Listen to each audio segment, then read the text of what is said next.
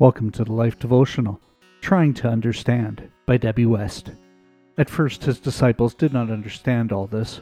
Only after Jesus was glorified did they realize that these things had been written about him and that they had done these things to him. John 12:16. Sometimes I just don't understand the Bible. I try to read because I know it's God's Word, and He speaks through His Word, but often I don't know what He's trying to say.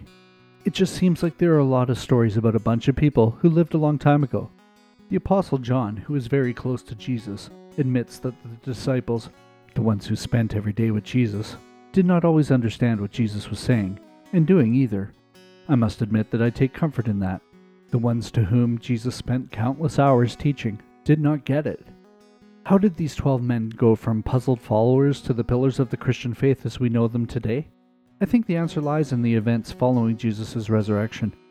Luke records in Acts 1:3 that Jesus spent 40 days with them after he rose from the dead. He went to the scriptures that these Jewish men knew well and explained how all the things that happened to him were the fulfillment of prophecy. The resurrection and redemption for all mankind were God's plan all along. He opened their eyes so they could understand.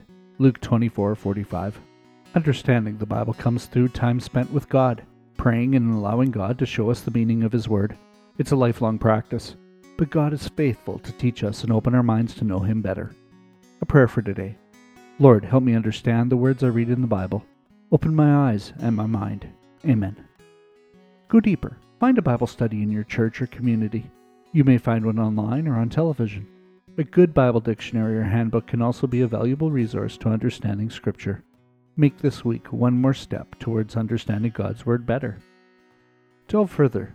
Host a Bible study. You don't have to be a scriptural know-it-all. Just have an open heart and mind, and invite a few people into your home to study it together. There's an article on thelife.com called How to Have an Inductive Bible Study. We welcome you to read it. Can we pray for you today?